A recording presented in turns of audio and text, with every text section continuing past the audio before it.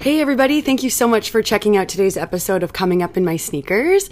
Today we have Gail McInnes, who is a fashion communicator and brand builder, and she's best known for her businesses Magnet Creative Management and Stylist Box. So welcome, Gail. Thank you for having me. So we'll just jump right in. Where were you born? I was born in Glasgow, Scotland. The Royal Infirmary there, which is fondly known as Rotten Row Hospital. Why? Well, Glasgow's a very old city, and you'll hear I have a slight little lilt that comes out sometimes. I have heard it before. Just old street names. So the street that is part of the hospital is called Rotten Row. Oh my God. So we all just call it, so where are you born? Oh, Rotten Row. Oh, hi, me too. Because pretty much everybody at the time was born there. Oh my God. Doesn't exist anymore, sadly. Aw. That's crazy. That's so interesting. And yeah, your accent still is like perfect when it comes out. It's funny. And so you like grew up there, didn't you? Yeah, I grew up in an area called Denniston. And I moved to Canada when I was about 13. Excellent. Very shy teenager. And what brought your family over here? Well, I think, I always kind of asked my parents that over the years. Why did you bring us here? And I think a big part was just the economy in Glasgow at the time. And my parents had 4 daughters, 4 girls. So they wanted a better life for us. Nice. And obviously, like, Glasgow is a fantastic, booming city now. But in the 70s and in the 80s, it wasn't necessarily so. And yeah, we moved to Oshawa. Oh, nice. Just outside of Toronto. And yeah, late 1989. Nice. Yeah. So when as a 13-year-old, when your parents were like, okay, Gail, we're moving to Canada, were you like, what? Or were you excited? I don't know. It's a strange thing to kind of look back on what you were, like how you were feeling at that time. I don't think I really processed it very well, and I didn't necessarily understand. But we did have Degrassi Junior High was on the TV at the time. Right. And I do remember very vividly thinking, oh, okay, so school's going to be like that.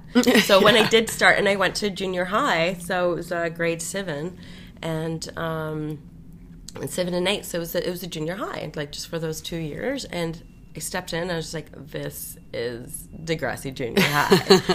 So I'd gone from watching it on TV to actually living it. Nice. That's cool. But yeah, it was a tough adjustment, especially coming, like having such a thick Scottish accent. Mm-hmm. It was really hard for people to understand what I was saying. Yeah. And there were very few people, like it was pretty wide in the school as well. Yeah. So it wasn't necessarily a wide range of people from different backgrounds, different accents, and different languages and cultures. So for me, like I was, I guess, in a lot of ways, like kind of unique. Mm-hmm. So a lot of people would, tease me for that. There was a time where people would just be like, "Hey, Scotland," and that was my name. Oh. Or they'd ask me to repeat things, certain words that I said differently, just so they could hear the accent. But I was deathly shy. Like, I think that one thing a lot of people get really shocked at is when I tell them, it's like, I was so shy when I was younger. I was literally just going to say that. Like, it's so shocking to hear that because you're like the opposite of that now. But it took a long time for me to get there as well, because like it was an actual like painful shyness. Like I felt it physically. Oh, wow. And it's like, I cannot live my life this way. And it was probably around 15, 16, I got involved with high school theater, which I still loved. But like that helped me with my confidence and just getting out there and talking to people. Like I could be with a group of my friends one-on-one and be fine. Mm-hmm. But it was just in other social gatherings, it was really hard for me to talk, or if I had something to say, like it was just, I couldn't, like whatever it was holding me back from being able to express what I was saying. Like I would, when I was like in my earlier teens, like I would get really frustrated with myself, and it would just I would just cry because I'm like, I can't. This is like terrifying. And was it once you had moved to Canada that started happening, or were you shy when you lived in Scotland too? I was shy when I lived in Scotland, but I think but I was also becoming more confident, and I was in my second year of secondary school when I moved here. You start high school at 12 in Scotland? Like 11, yeah. What? Yeah, but it's secondary school. So you do, I'm not sure if it's changed since, but you do secondary school from 11 till about 16, and then you can go on to, there's O-levels and A-levels. It's a bit different from England too. Oh. And then you can go on to college at 16, 17, or you can stay on to do your A-levels to like advanced, maybe go into like a university program. Holy shit. So you're like free from the system at 16. Yeah. Damn, that's real. And we thought I was young here because like we used to have OAC and then that OAC, yes. I did the OACs. Oh yeah, I guess you would have done it. Yeah. And then that like got canceled, and it's like, oh my god, we're even younger now. How are we supposed to figure it out? I know, these 17-year-old babies going off to university. It's insane. It's terrifying. So you were extremely shy, and theater helped, and so were you? Like just thinking back, can you even remember the rhyme or reason, or you just remember being like really scared to talk about your opinion? Or no, I don't. I think I always kind of have a feeling. Like at that age, it's like nobody really cared what I was gonna say. This is like weird thing, kind of thinking back. Yeah, I that's valid though, because you're young, so you think like, why does anyone give a shit about?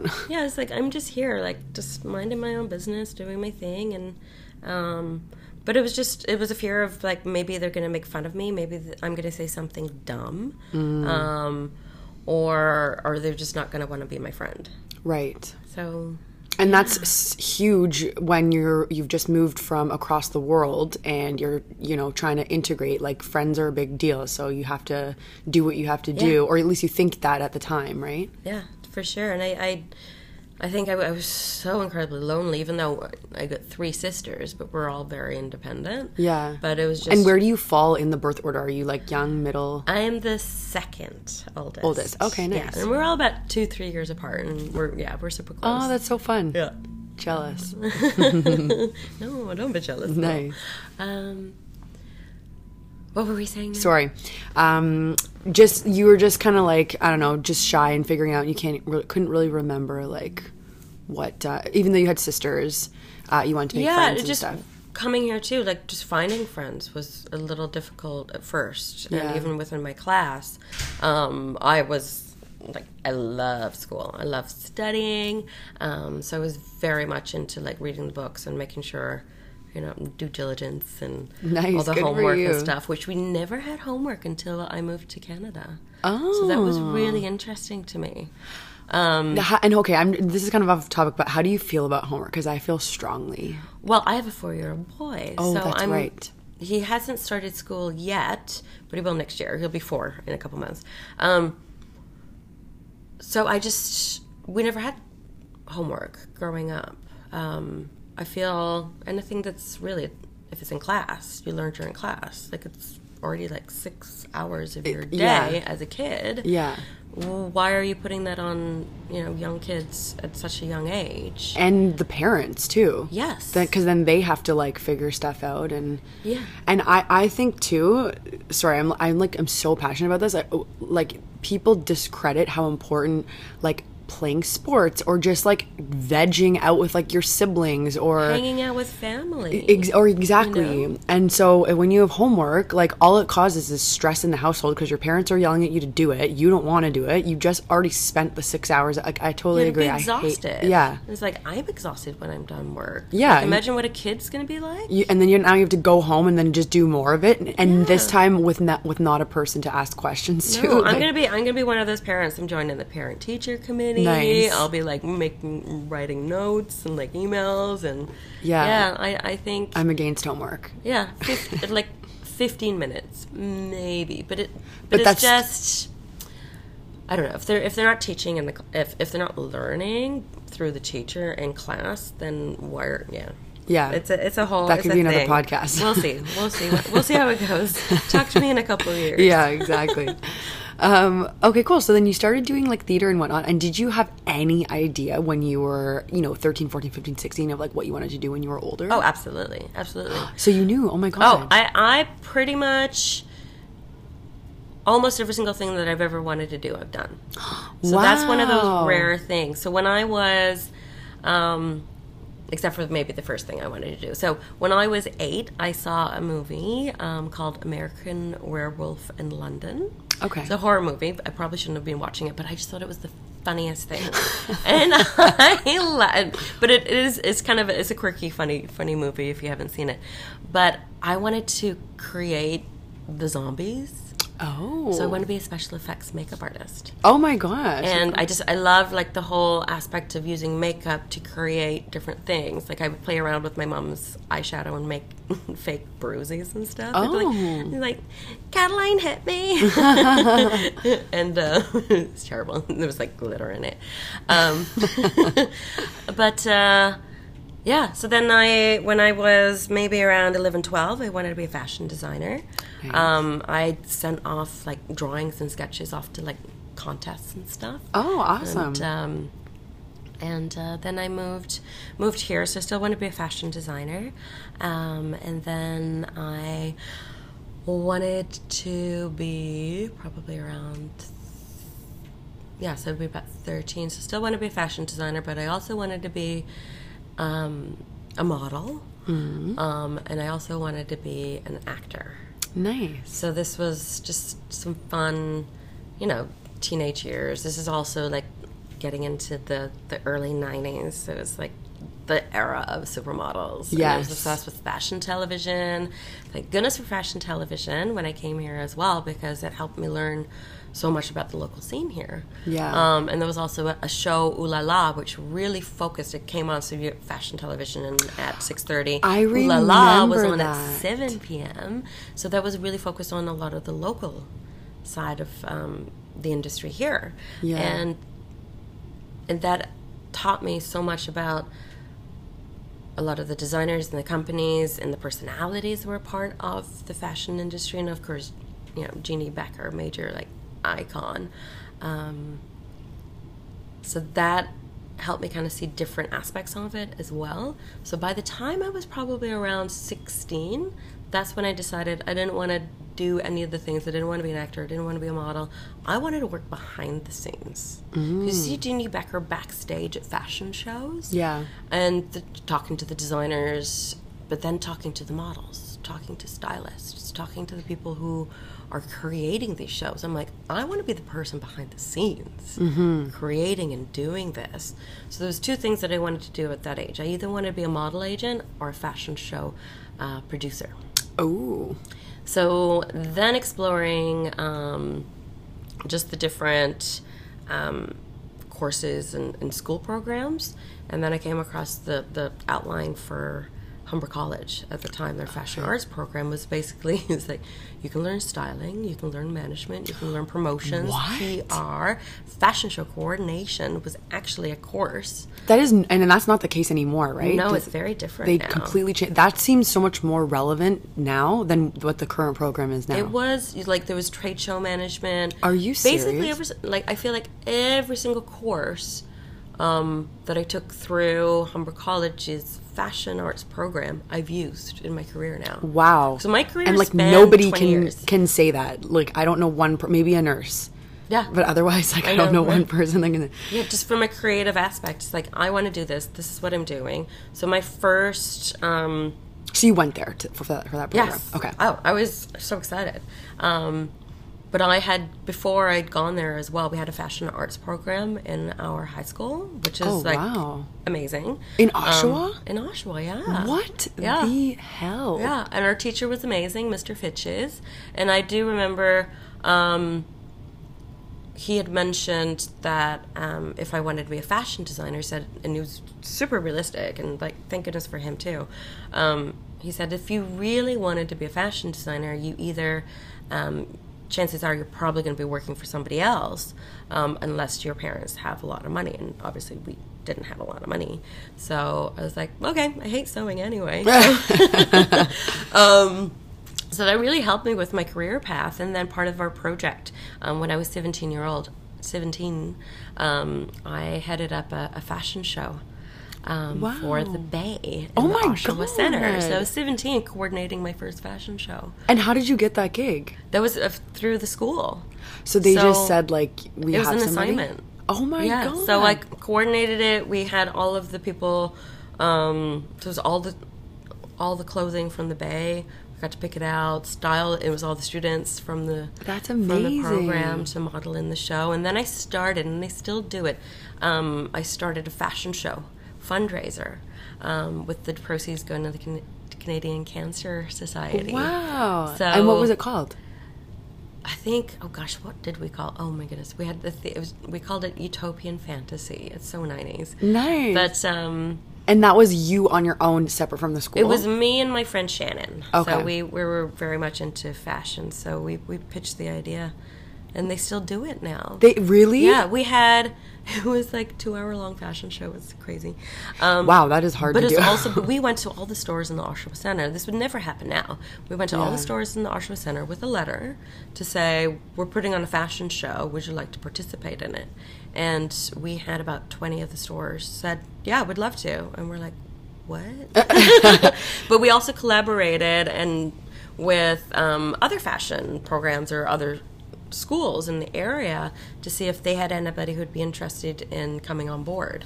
Wow. So we had some other, like from Oshawa, like O'Neill and other schools, and there's a few other fashion designers showed at our fashion show. That is so cool and so impressive. And yeah, it's so unfortunate because that wouldn't happen now. It would never happen. And why not? Like, you'd think that we would be advancing. But it sounds, and you know what? You're not the first person that I've heard that kind of grew up in that era that has told me, like, not a story exactly like that, but just something in the arts that was so much more of a clear path and much more support from the city that it's just been, like, all taken away now. I don't know if it's, like, government cuts or something, but, like, it sucks because... But I think for that, I think there's such a level of innocence back then as well. Yes, so it wasn't necessarily... realize. Social media has changed so many things. Right. Just from the access of information, also the amount of people who are like, I'm a stylist, I'm a photographer, I'm a model. And then, you know, they've got these Instagram profiles. So it's, I feel, because when I started my career in the 90s, I've seen the evolution of it. Right. And I also, because I have the experience and the eye to be able to see who is a true professional, I can tell you who is and who's faking it. So Instagram and social media has allowed so many people to fake it, to try and make it. I hate the term fake it till you make it, because it's like, no, work hard and then you'll make it. And also, you know, talent it's like a huge key to that too. But yeah, before social media, it'd be so easy just to walk up and the pure innocence of it all. And I feel perhaps now, because there's so many people who feel that, you know, they can do it or they can be a stylist, that kind of thing, that there's so many people who have ruined it for the actual people who really are I would agree. Making it. Yeah. So that's the only thing. And I guess, too, back then, for, like, lack of a better sort of, like, way to say it, is, like, you coming by saying, hey, want to be in our fashion show, that might have been their only opportunity for promotion. For, like, ever. Yeah. Or at least, you know, within that year, the next 2 years, whereas, like, now, people are getting, if you're a designer, you're probably getting, you know, approached a couple times a week to do whatever it is, because there's so much. Well, we're so accessible now. Yeah. So before then, it would be either you show up in person or you call. Right. Now it's like email, and you know, you've got all these DMs like Twitter and Facebook, Instagram, like constantly people like texting you. Yeah. You know, I get random people and say, "Hey, can I meet you?" I'm like, "Who are you? Why are you texting me? Why do you have my number?" Email me. So it's very different. So there's so much noise now, and I think it's just easier for people to say, these are our stipulations, these are our terms, this is the only reason that we will commit to things. And it also allows them to say no, saying that this doesn't fit into the parameters. Right. Just because there's so many requests that come through now. So true. So you're like this young lady producing these fashion shows, and then so are you? You're at Humber at this point, right? Well, that was high school when I did the Bay that's show. right. Oh my God! Wow. I know, it's crazy. So Humber College. first time moving to Toronto, which was very cool. I moved out of home when I was 18, my last year of high school, and I was on social assistance, on welfare at the time. So when Mike Harris's government came in as well, so so I was like always working like different jobs and things. So I didn't. For me to actually get into school as well was extra hard because I didn't think financially I'd be able to do it as well. Thank God for OSAP. Yeah. Otherwise, I would not. Who knows? I'd be in Oshawa, like, still or something. Yeah, yeah. But when I got to Humber, I think because I gained a little bit more confidence as well, I wasn't shy about saying this is what I want to do. Right. So I tell people, it's like, I want to be a model agent or I want to be a fashion show coordinator. And those were still like the main things that you were... Those are the things I wanted to do. Within a year, I'd done both. Oh my God, tell me the story. I know. So one of my teachers, she was my favorite teacher at Humber, Carol Ann Oregon, very good friends with Erica Larva. Oh. And they would coordinate fashion shows together. Excellent. So I used to assist Carol Ann and Erica. Wait, hold on. I recognize this name, but then I'm like, I don't know. But I'm pretty sure where she lives in like. Does she kind of live close to here? Yeah. Okay, so this is my friend's aunt. Get out. Like one of my closest friends, Stella. You always have somebody linked. Like some random thing. I know, right? Isn't that so weird? And it's the best part is she's like one of my best friends. I love her to death. But she's like, my aunt does something in fashion. I just never know what it is. That's amazing. And she's been trying to get me just to even meet her for like so long. And she's so great. Yeah, that is so funny. Yeah, so is her name Carol Ann or Carolyn? Carol Ann. Carol Ann. Yeah. So her brother is my friend's dad. Oh my gosh. How funny is that? I love this small world I know, right? Sorry, I just was like paused on that name for a second because I've never heard Larva ever, other than my friend who has that last name as well. So anyway, that's so funny. Continue. So yes, so I was assisting them backstage, getting paid to dress models, which now basically there is no such thing as a professional dresser. Right. Now it's just interns. Exactly. To get their hours for school. Yeah. So nobody's getting paid. It's crazy. But yeah, I was a professional dresser, getting paid backstage, and then assisting with different shows. So we used to do, there was different. There was Harry Rosen did shows with Erica, and Hugo Boss, dressing shows, like mall shows. I think Square One and the Oshawa Center. Oh my God. And then started out dressing, and then I was calling the models backstage. Oh so my it was gosh. like that was within the first year. Like I hadn't even graduated. I was doing this, so it was really cool. And like, did your teachers just have these connections? I guess, and then kind of. Well, it was Carol Ann. Oh, who right. Who okay. helped coordinate that. And sorry, how did you know her again? Just through school? She was my teacher. Oh, she was your. Oh my God, that's amazing. So, yeah, and then from there, one of my classmates, Jen, she was working in the kids division of a modeling agency. Okay. And then she told me that they were looking for an intern for the men's division. Oh, okay. So I interviewed with Sue Jane, who ended up becoming one of my mentors. Nice. Brought me on internship. It was 3 months interning. It's my first year. And I ended up staying there for almost 6 years. Wow. Yeah. So after 3... Interning for the whole time or? No. Oh my gosh, no. Okay. 3 months. Okay, so this is intern. I can talk about interning too. So with this internship, it was once a week for 3 months. Okay. That was it. Okay, that's not And bad. it was full day, 8 hours every Monday. And then from there, you were done. But then they hired me afterwards. Nice. And I worked there part-time while I finished school. And then they hired me full-time afterwards. Beautiful. So not only... and that counted towards my internship, even though I was getting paid too. So I was like... Wonderful. Amazing. So I ran... I was the men's booker there. With all these fabulous men.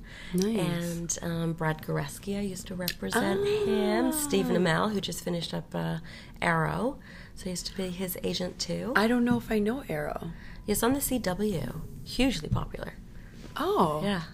Interesting. Yeah. Excellent. And then I also, because I'm the type of person where I like to do multiple things, so I started the company newsletter. We called it The Goss.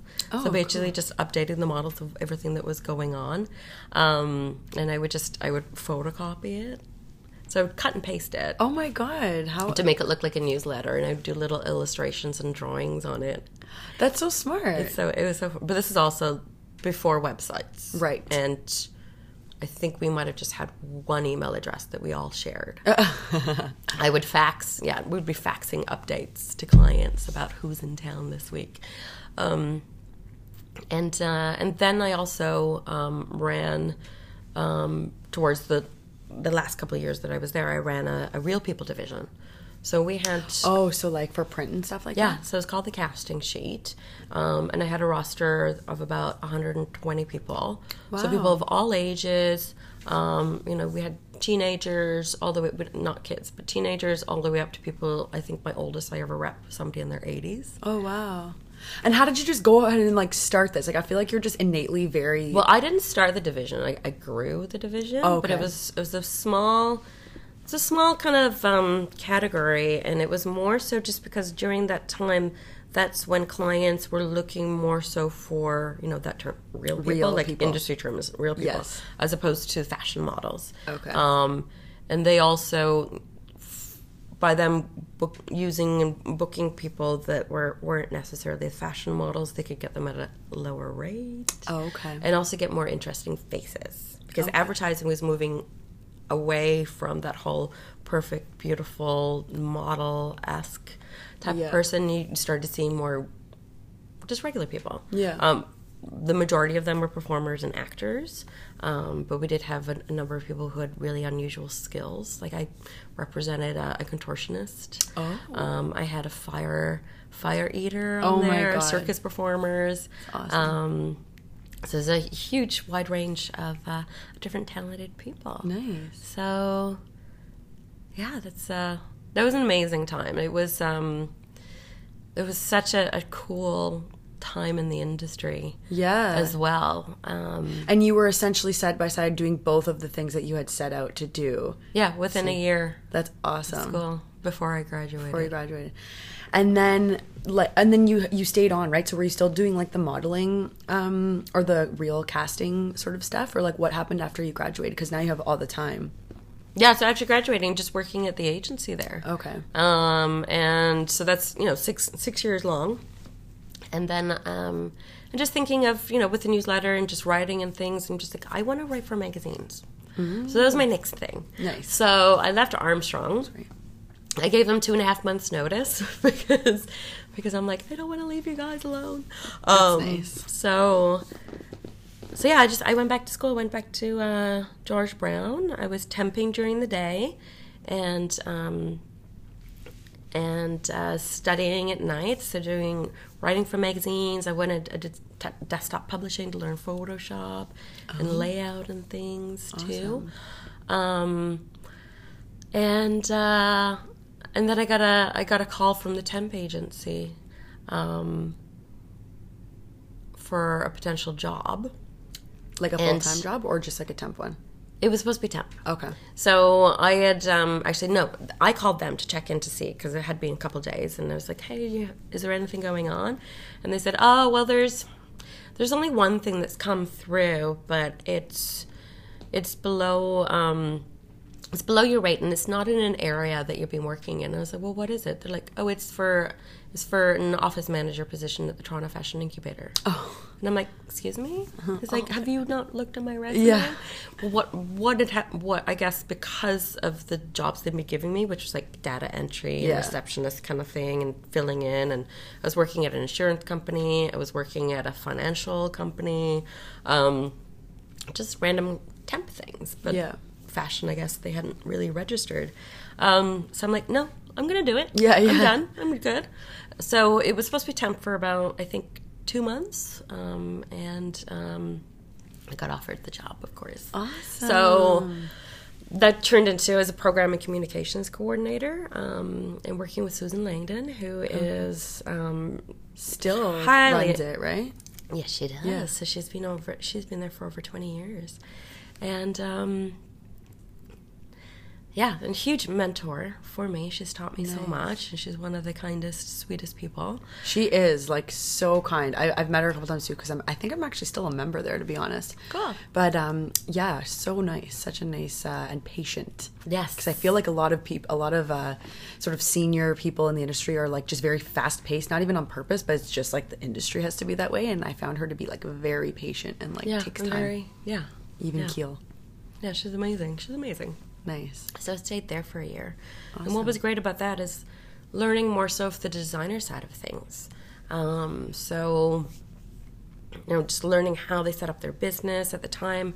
Who was there? Juma was working out of there. Arthur Mendoza, who used to assist David Dixon. So this is around 2002. Okay. So in the early noughties. And yeah, it was an amazing time. And were you getting, like, any itches to design possibly again, or were you like, no, I like to produce and stuff? No, I became really interested more on helping the designers get their names out there. Okay. And just developing, like, friendships with these designers and learning more about how they operate their business and how tough it is.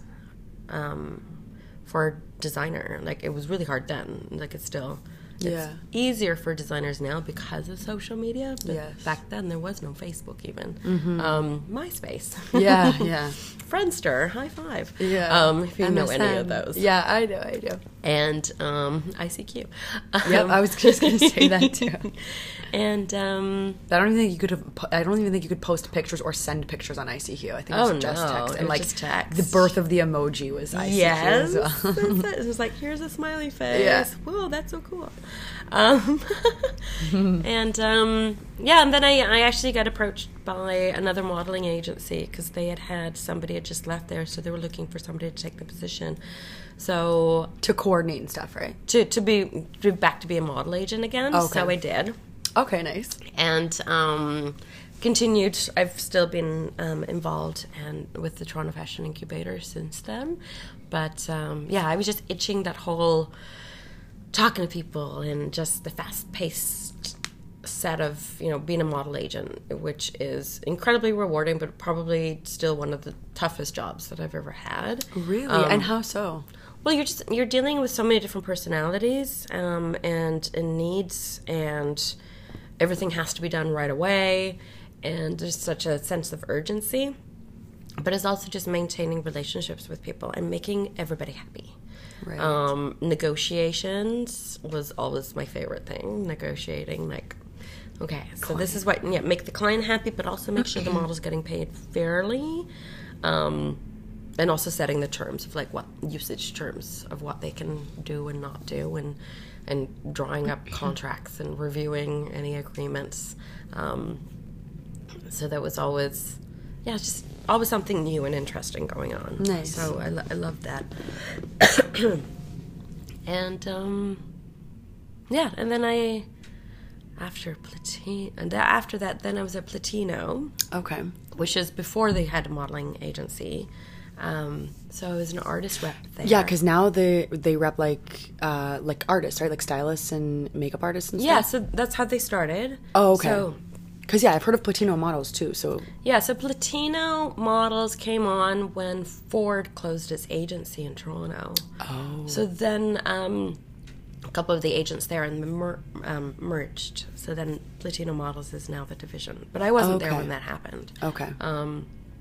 That was maybe around 2010 or so. So like rather recently, sort of. Yeah. So it's not, I think some people, I think I had heard some rumors from people saying that apparently I had gone to Platino and took a bunch of models. It's so interesting that you hear rumors that get back to you. Yeah. Because I'm like, well, obviously not, because there wasn't even a modeling agency there. But when I was leaving Armstrong, one of the best rumors that I heard was that I was leaving That was the first agency. It was called Armstrong. I was leaving Armstrong to go open up my own kids agency. I was like, no, I would never do that. Yeah. But yeah, rumors are funny. Yeah. They are interesting when you actually hear them. You're like, what? And then you have to like do the math to like try and figure out how the hell. Yeah, but it's also how did that start? Yeah. And why would somebody say that? So obviously somebody assumed something at some point, Yeah. and it became somebody's fact in their head. Yeah. But yeah, Placido was amazing. Like I worked with Diana Corelli and Nancy, who now have their own artist agency called Page One, Which I'm also familiar with. I love them. And that was just such a cool like working dynamic and just really, really awesome. And so sorry, I'm like slow right now. So they're still just models at this point, or are they're repping artists? Just artists. Just no models. Yes, so just fashion stylists, celebrity hair and makeup artists. I feel like stylists. they did the opposite. I don't know why. In my head, they started with models and then they were doing that afterwards. I don't know why I think that. It's like hard for me to understand that was not the order. Yeah, so Platina's probably been around like a good 20 years or Yeah. so. Yeah. Easily. Yeah, and they've just been doing models for the past decade, I would say. Okay. Nice. Yeah. Sorry. Yeah, so I was at Platina for about a year and a half, but then I had reconnected with an old high school friend, and she was an actor, and we were just going out. She was an up-and-coming actor, bit parts in shows and things, and I just kind of naturally fell into almost being her personal publicist, but without getting paid. So I was getting her invited to events, sitting front row at fashion shows, and we were just like out and about constantly. I'd also started my fashion blog back in 2005, so I was like part of this crew of like the first fashion bloggers in Canada, like the first wave, because it would have been 2005. It was called The Style Box. Oh, was nice. the name of my blog. That evolved into my first business called The Style Box. Oh, I thought it was The Stylist. No, this is the first business. Oh, okay, sorry. So essentially, The Style Box was opened in 2009, closed in 2009. Yeah, I was going to say that's a rough year. And so essentially, it was all Canadian designers. So this is like my brilliant, like actually a really good idea. We're the first rental showroom in Canada, before Rent Frock Repeat. Rent Frock Repeat opened the year after. Okay.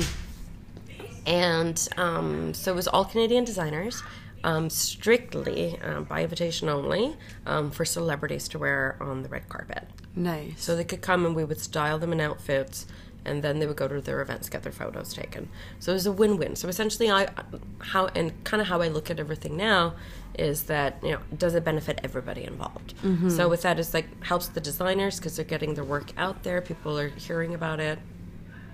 Benefits the celebrities' personalities, mostly locals, to find really great outfits, but they're also supporting the local talent as well. Nice. So that was, there was a business partnership, and it didn't work out. So we closed it, which definitely like broke my heart, just because the whole concept, everything was just so brilliant, and our launch was so successful. I feel like even maybe like obviously the year was the worst year ever, but I feel like it might have even been a little bit ahead of its time for the city.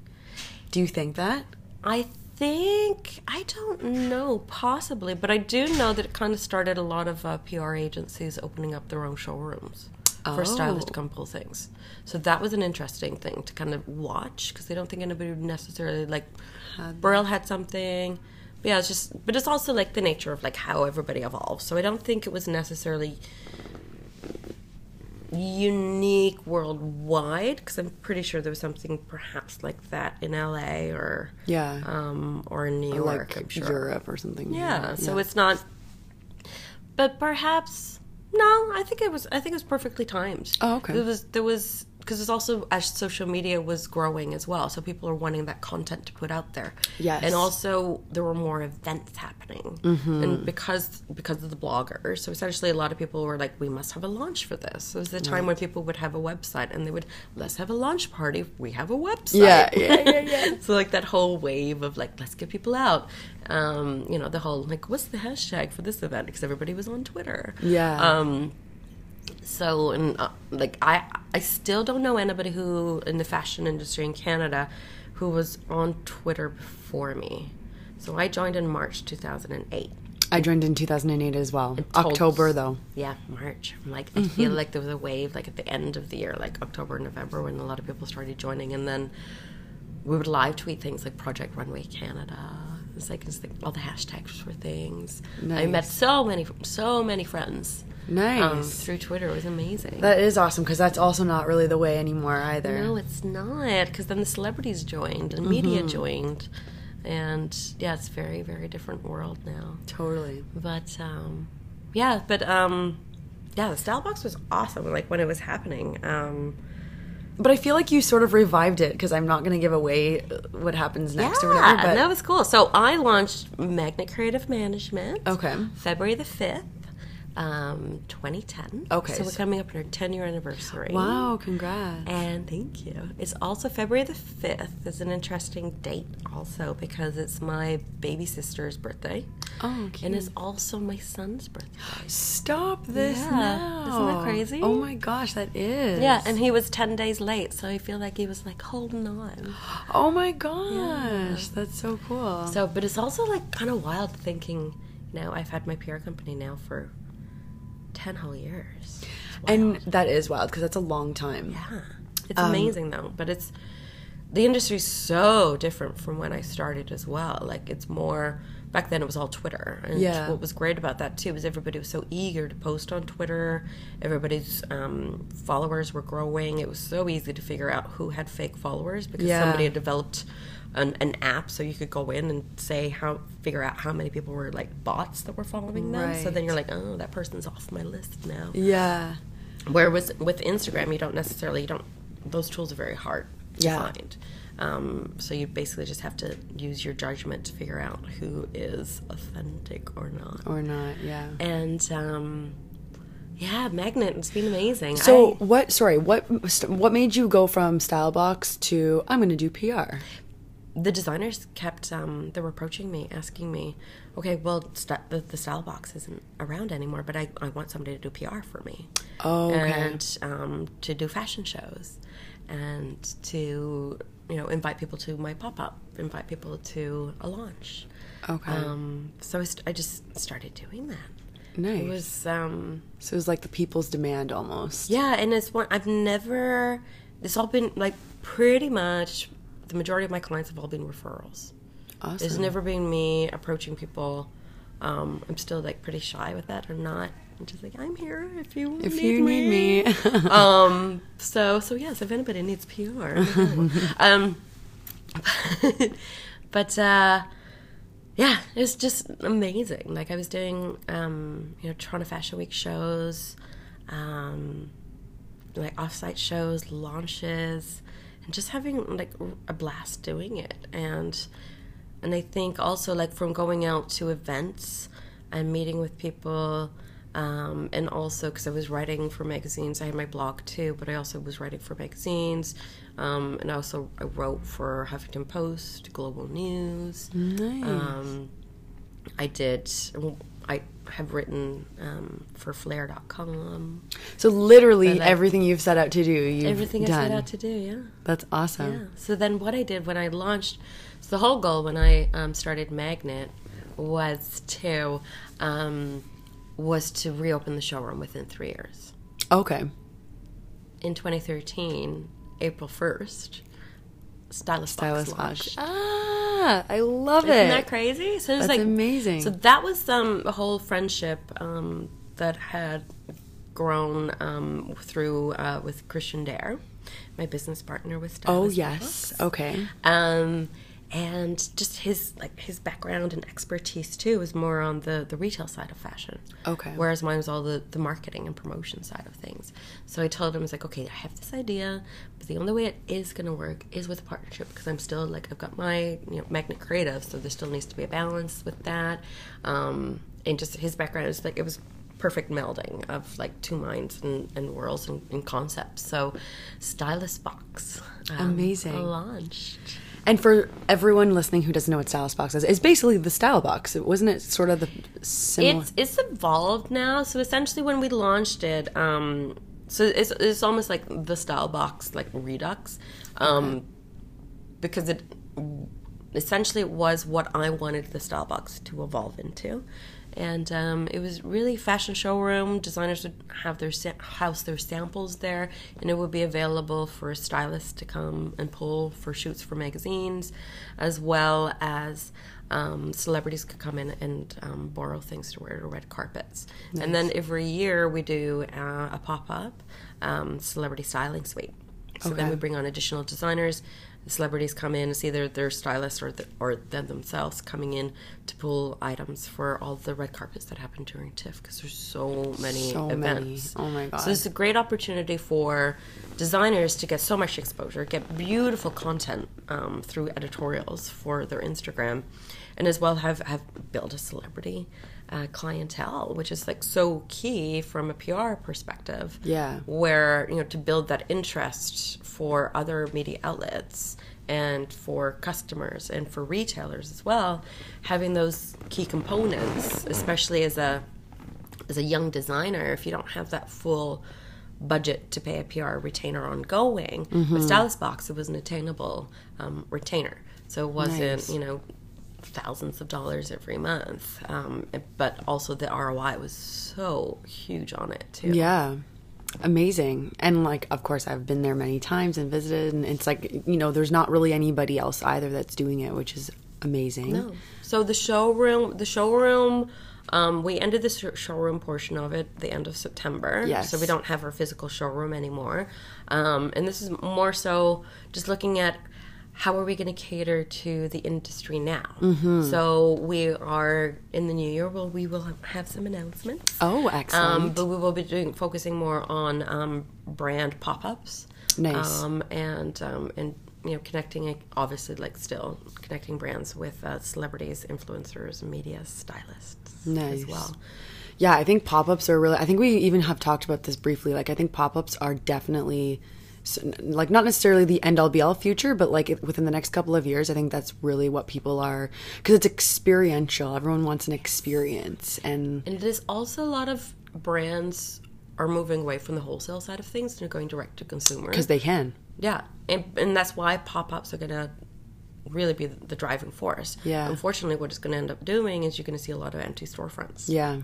So I think that's the one thing that's going to be impacted. So I think anybody who is a landlord of or an owner of retail space is looking to see how they can adapt to the changing market as well. So it's going to be, it's really interesting to kind of see how pop-ups evolve, because pop-ups really started in probably New York, I think, around the zeros, and I've just kind of grown from there. Yeah. I've been studying pop-ups for a long time. I have private retail clients that I do research for. Oh, awesome. Yeah, so just studying that over the past 15 years has been really interesting. That would be, yeah. Very interesting. Yeah. How has PR changed in the 10 years you've been doing it? Oh, PR is so different. I feel like I work so much harder than what I did before. Oh. Because before, it was just a key set of people. All your print magazines, publications, and bloggers too. So with bloggers, they would, you'd have an event and they would post about it, they would talk about it, and then the magazines would do something. Online content, because a lot of the magazines, we would just do the magazines. So then now the magazines have their content, online content, and then you've got social media. So Now it's harder to get the space in publications. Bloggers aren't necessarily covering the events. They're focusing more on their individual style as opposed to, so it's personal style blogs now.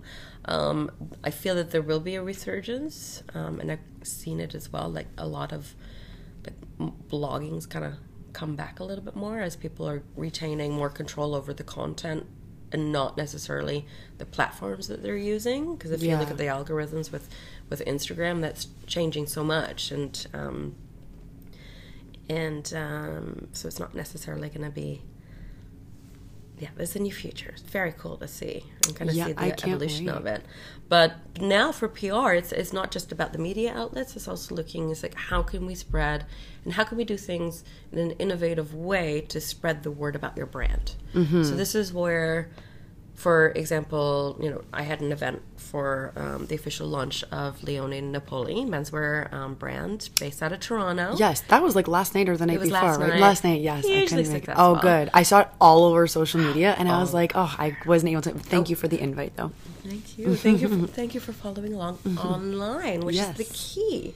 So you have an event like that, you invite a curated list every single time. I don't have like a set base of like who I'm sending things to, but I do every single time. I curate lists. Nice. And we'll handpick the people that will be invited, because they're a reflection of the brand. There's something that connects them somehow, that like this will be something that will be of interest to them. Mm-hmm. And then from there, they're the ones who help spread the word of the event. They share it on social media. So ensuring that, when the photos come in, then I'll send that off to everybody who attended the event, and then they're going to post it on their feed, because obviously we have a professional photographer. They're going to take great photos. Everybody wants great photos of themselves, because that's content. So if I'm providing people with content that they can use, that's my job now as PR. Okay. So it's not just informing the media of, here are the facts with this, here are the images for you to use. Now I'm providing content for as many people as possible to help continue to spread the word for my clients. Nice. Excellent. I wanted to ask you something about bloggers. Yeah, I would be interested to, you don't have to reveal your research, but I am interested to see really what's going to happen with that, because for a while there, everyone on Instagram was a blogger, and I would actually come across pages that I liked, and I was like, oh, I want to like read your blog, and then there was just there was no website. They would just think that because they had some outfit photos or whatever on Instagram that they were a blogger. But I'm like, I don't think these people realize, like, no, you have to like write articles and like actually like link stuff, and like so many people for a while like didn't even have a website in their bio that you could click and go to. So it was kind of like, okay, whatever. But I see what you're saying. Like I've seen a little bit more of that come back now with some of the people that have maybe like stood the test of time. But like, where do you see sort of like blogs and things like that going? Well, it's going to be more just stories. And people being more personal, and also transparency. Yeah. Because I think with the whole influencer age, which now they're getting out of, thank goodness. Because really, if you think about, what is influence? It's somebody recommending something, and then you're like, oh, that sounds cool, I'm going to get it. Yeah. So, like your sister could be, like, influence your brand choice decisions. Micro-influencers, are definitely, you get to see more of that. And it's really about, quality over quantity. And I think a lot of, if looking at other PR campaigns, you can kind of see, they're using the same influencers that others are without looking at their stats. So if you've got somebody who's got over 100,000 followers, but then they've only got 2 comments on a post. Yeah, like that's obvious. And 100 likes. So the percentage of engagement is way off. Yeah. And now because the likes are disappearing. Yeah. Or so you can look on desktop and see everybody's like. Oh, I guess so. I guess so. It's funny because in the U.S. they still fully have them, but here in Canada my likes disappeared maybe 5 or 6 months ago, and I've like forgotten about it now. I'm just like, oh, I kind of like it better. It's nice. I don't care. Yeah. It's nice because it's also like, why are you posting? Exactly. Are you just posting for likes? Or are you posting it because you just want to share this photo? Yeah, exactly. And who are you posting for? Yeah. really just like post for your friends. Yeah. You know, like that is the authentic way. Yeah. Like all these people spending so much money in hiring a photographer to take all these professional shots, spending all this money on like nicer cameras and lighting and then photoshopping things. It's like that's so much work. So much work. So this will be interesting. Well, it's also, if you look too, it's like street style photography. It was such a big thing. Like it started like Tommy Ton's career. Like super sweet guy, and I was a fashion designer. So, but nobody really, street style is not like a thing so much anymore. Yeah. I still love like proper street style. I love it too. But it was also, I think what happened also with Instagram and the rise of the influencer is that people started dressing inauthentically. So they would show up to Fashion Week, right, not wearing something they would normally wear. Yeah. And they were trying to push the envelope. Yes. And I call it peacocking. Because it's more like they're just trying to put on a show. So you'd see these people dressed in these outlandish outfits that you know for sure that they would never ever wear. Yeah. And they'd be peacocking outside the tents during Fashion Week just because they want somebody to take their photo. Yeah. And then you've got all these street style photos. So they think people were like, this isn't interesting anymore. Yeah. Because it's not authentic. Everyone's flexing. Yeah. It's like true. The more authentic, you know, as soon as it catches on and other people think that they can grab a piece of it, it loses its authenticity and then moves forward. And then the next wave will come eventually. And then people will catch on to that. And then it'll lose its authenticity. And then it'll cycle through again. Which is, yes, it's trends are so interesting, and just to kind of see how everything has evolved. Yeah. Like even just as I've been in the industry now, like just over 2 decades. Yeah. So just to kind of see how that's evolved, like pre-social media, everything on the telephone. Nobody has cell phones. To us completely, constantly being plugged in. It's and expected to be posting all the time. Yeah. And expected to post all this content. So I feel you're going to see people posting less as well, especially like Instagram. They won't post as often. Yeah. And there'll be better content that's going to be out there. I think so too. Even myself, I took like, not a break, but I kind of like, for the last 3 weeks, I was just like, I'm like, you know what? I'm really not going to pressure myself at all to do any stories. And whatever, and fuck it, and we'll see what happens. And like, there was a day, I'll never forget the first day that I didn't have a story, and that was the first time I hadn't had a story since Instagram stories came out. And I was like, and then I'm like, no, this is why I'm doing this, is because I don't need to have one all the time. Like, it's gonna be okay. And I kind of got back like a little bit more into like doing my regular thing, but I took about 3 weeks to just be like, I don't care, like what, I'm just gonna chill and whatever. And it was like very cleansing and very nice, because you don't realize almost the pressure that there is until you just like don't give into it, and then you're like, holy shit, I was under like a lot of pressure. And you know, and we're doing it to ourselves. Like we really and are, each other, because our perceptions of ourselves are so different from what is actually out there. Exactly. And I think once we kind of relax into ourselves, then everything becomes a little bit easier. Yeah. I always like to kind of look at, you know, what am I going to think of myself 10 years from now? Oh, that's smart. And then look back. So if you think about yourself 10 years ago from today, mm-hmm. and then just think about like all the things that you worried then. I know, and then look back and just be like, oh my God, like I was like totally cute then. I thought I was like fun. I thought this. Yes. And, you know, it's like you may have a couple like outfit choices that you might, you know, or hair. But like that was the era, and everyone's gonna have those same choices. But it's just looking back, saying, you know, I was really hard on myself. It's like, look how much you accomplished. Yeah. You know, in those years, and then just kind of relax. You know, 10 years from now, I'm gonna look back and just be like, yeah, like you were doing some really great stuff. It's cool. Awesome shit. Yeah. But yeah, people's perceptions of you are completely different, and just relax, be yourself. Yeah, it's so true.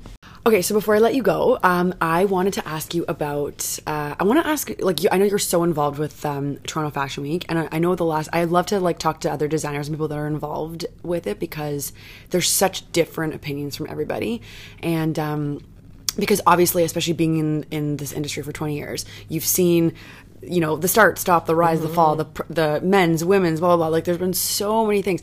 Like, can we, as a city, just pick a fashion week and like put ourselves on the map.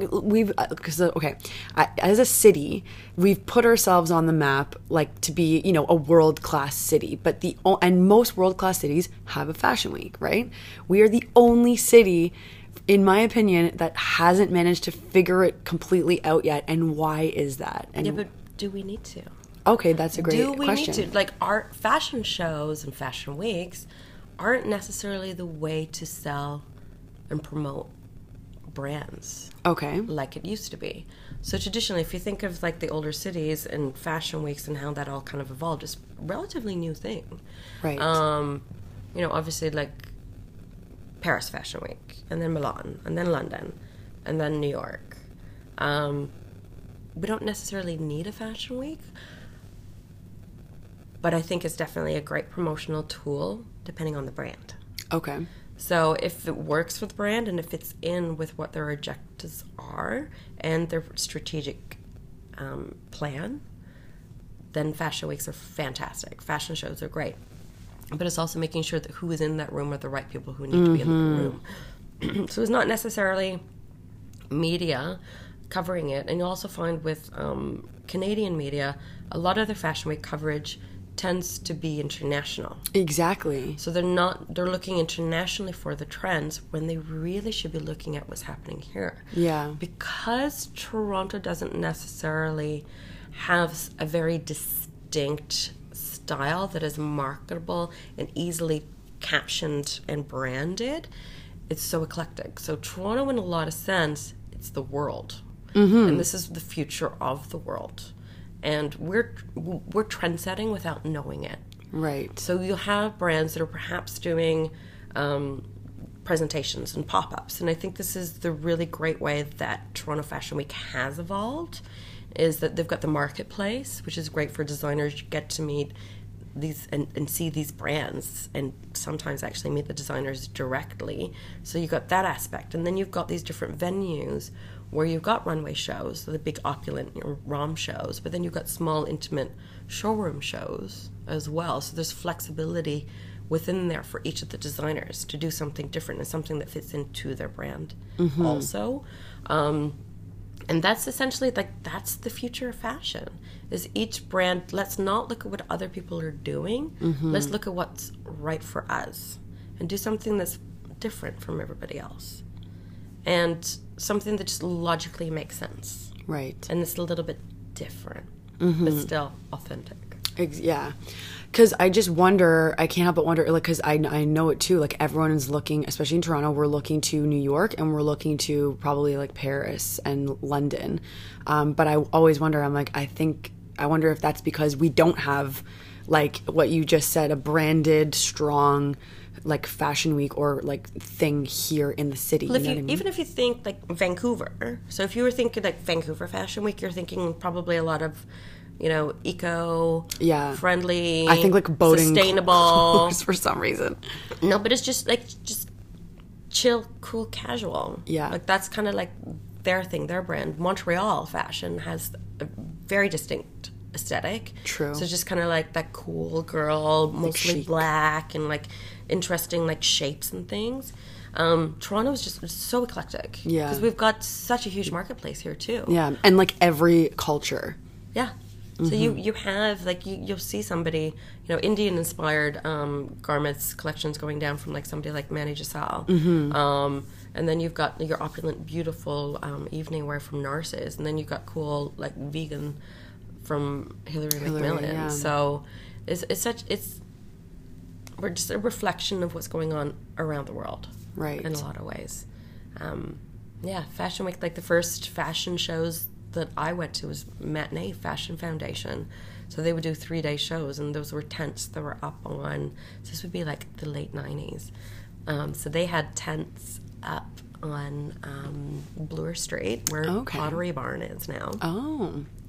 And then the very first Toronto Fashion Week, when Robin Kay was at the helm. What year was that? That would have been 2000, I think it was. Oh, okay. 1999, no.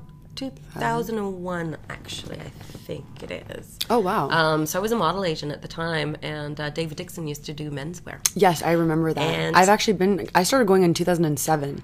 Was he still doing menswear in 2007? I believe so, because I've been to one of his shows, yeah. And that would have been L'Oreal Fashion Week at Nathan Phillips Square. Yes, exactly. I get good memories. Mm-hmm. That was at the Windsor Arms. Oh, nice. Yeah, I remember Tian Lee had shown there, and he used to do these beautiful, like, opulent couture gowns that he would sell mostly to women in Dubai. Oh. Yeah. And, different time. Like, it was such a small, and it was all industry. Yeah. So as soon as bloggers kind of came on the scene with Toronto Fashion Week, then it became, like, bigger. So then you had the tents of, like, 800 people. Yeah. Now with the venues, like the ROM is maybe like 400 people, or they did it in the pop-up, the old Anthropology store. There was capacity there was maybe 200. Yeah, it was like much smaller, yeah. So it's different. But I think everybody just needs to look to see what works for them and who do you want in that room. Who are the key people? True. Because it's not the same people it used to be. Yeah. It used to be strictly the buyers would come and then they would decide what would be in the stores, but Toronto Fashion Week was always late, like well past the buying season, so there was more for media. Okay. Now it's like on calendar, so it's just before the rest of the international fashion weeks. But interesting. Yeah, it's always evolution is the best thing. And it's the most interesting thing about the fashion industry. Excellent. Okay, so before I let you go, tell me about the shoes you brought here today, your favorite footwear. So these are I very rarely wear them, but they are Wonder Woman Converse. Amazing. That I found, I think, on eBay.